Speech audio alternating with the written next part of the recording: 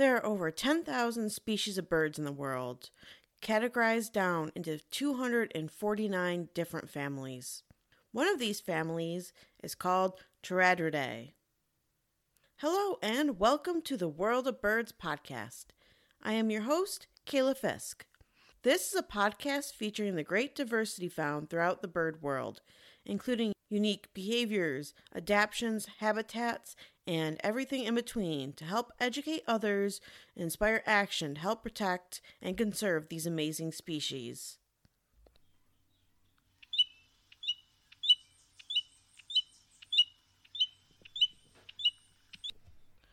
The family Pteridridae consists of plovers, lapwings, and dotterels.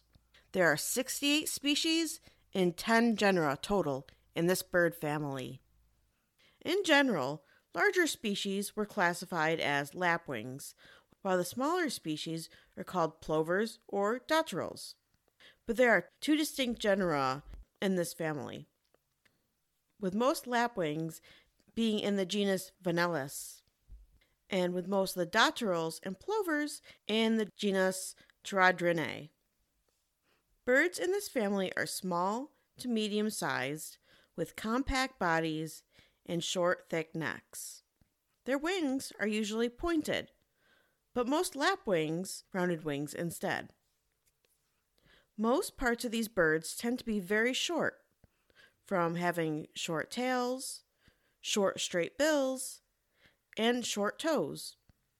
Even their hind toe may be very small or even absent depending on the species. They also usually have a round head with a steep forehead and large eyes. They're typically a range of black, white, gray, and brown with bold patterns, usually with either dark rings around the neck or strong facial markings or boldly marked black and white wings.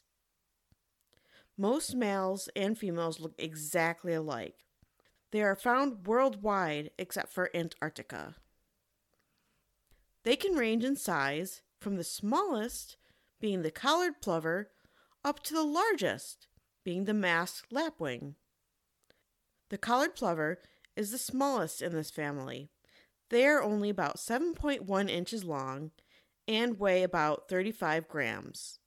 This small plover can be found along coasts and riverbanks in parts of Central and South America.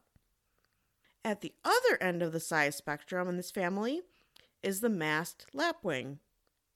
They are the largest at a length of up to 15 inches long and live in parts of Australia, New Zealand, and New Guinea. Their habitat can range from open areas such as grasslands, farmlands, and even deserts. But most will be found in habitats close to water, along shorelines, both fresh and saltwater.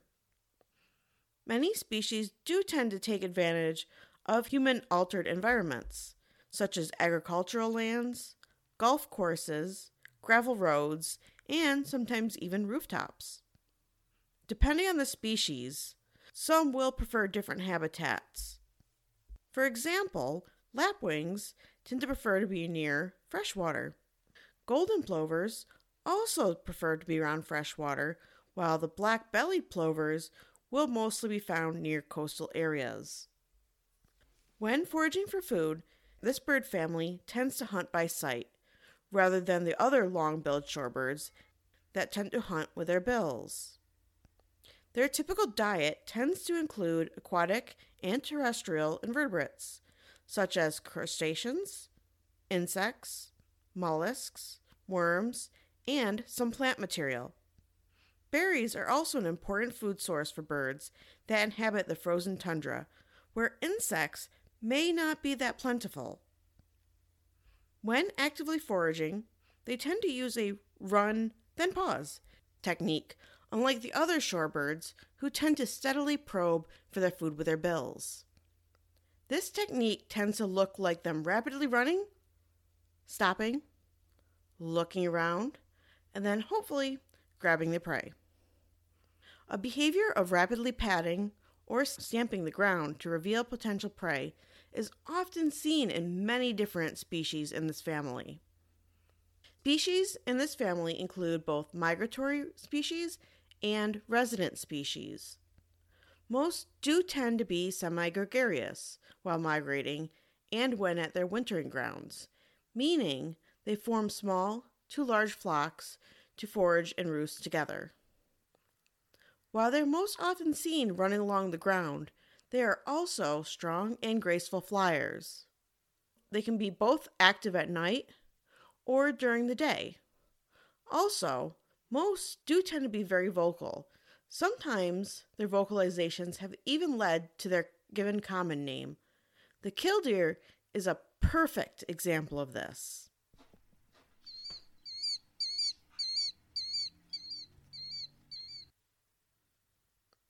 Most in this family also have socially monogamous mating style. Others, such as the northern lapwing, are polygynous, which means that males will mate with several females.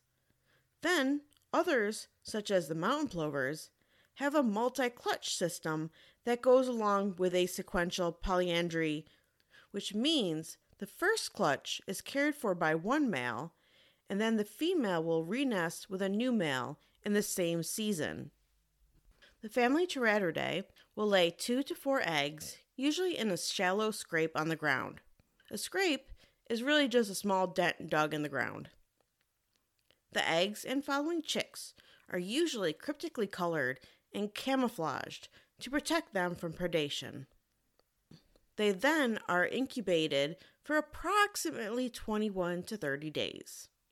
Both parents typically incubate the eggs, although the male and female may vary in how the incubation period occurs by species and sometimes within the species.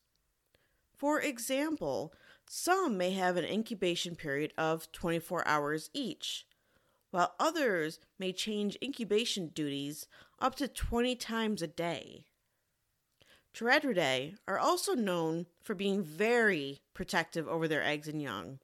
The parents will protect their young by using an alarm call, perform a distraction display where they will usually feign having a broken wing to lure a potential predator away from their eggs and young, and may even attack the threat. They are also precocial.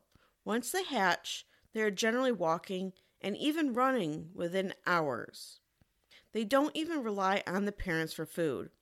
They are able to catch food and feed themselves. They mainly rely on the adults for warmth and protection. The 2 main genera in this family are Charadrius, the ringed plovers, and Vanellus, the lapwings, which make up 56 of the species. Plovers are the birds in this family that most people in North America are familiar with. There are 10 species found in North America and 37 found worldwide. The Charadrius plovers tend to have a dark breastband, either complete or partial, with a white forehead that has a dark line connecting from the bill to their eyes. There are 7 dotterel species and are distributed through several genera. They can be found in South America, Australia, New Zealand, and Europe. Lapwings are in genus Vanellus and consist of 24 species and have a general appearance of having a broad black band near the tips of their tails, and a white band at the very end is also often present. Only one species does not follow this trend, and it is the white-tailed lapwing, which, as its name implies, has a solid white tail. All except 2 species also have a distinctive black and white wing pattern. Characteristically, their primaries are black with a wide white wing stripe extending across their secondaries and secondary coverts. Many species can have colorful wattles and spurs on their wings. These spurs are sometimes used as weapons to defend their territory and nests. Lapwings are found throughout most of the world, except North America and, of course, Antarctica. Most lapwings seem to be found in Africa.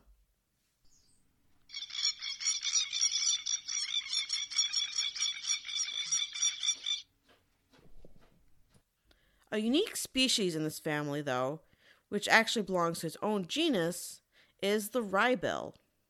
The wrybill has an odd bill that is curved to the right. They will use this bill to get mayfly larvae and fish eggs from the underside of stones.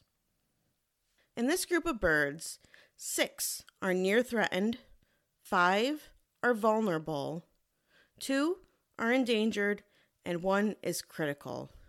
Some of their main threats are introduced predators, hunting, land use changes, and habitat loss.